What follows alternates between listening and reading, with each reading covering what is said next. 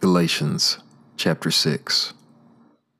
Brothers, even if a man is overtaken in some offense, you who are spiritual, restore such a one in a spirit of meekness, looking to yourself, lest you also be tempted.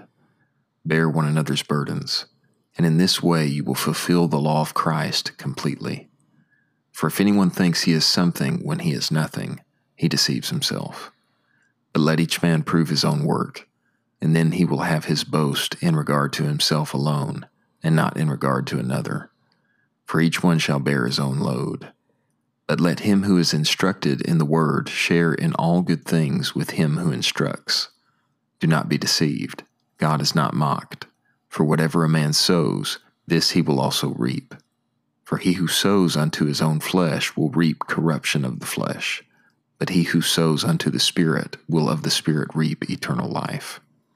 And let us not lose heart in doing what is good, for in the proper season we will reap if we do not faint. So then, as we have the opportunity, let us do what is good toward all, but especially toward those of the household of the faith. See with what large letters I have written to you with my own hand. As many as desire to make a good show in the flesh, these compel you to be circumcised, but only that they may not be persecuted for the cross of Christ. For neither do they that become circumcised keep the law themselves, but they desire you to be circumcised, that they may boast in your flesh.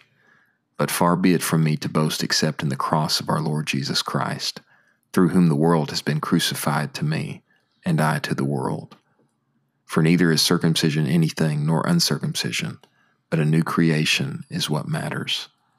And as many as walk by this rule, peace be upon them and mercy, even upon the Israel of God. Henceforth let no one trouble me, for I bear in my body the brands of Jesus. The grace of our Lord Jesus Christ be with your spirit, brothers. Amen.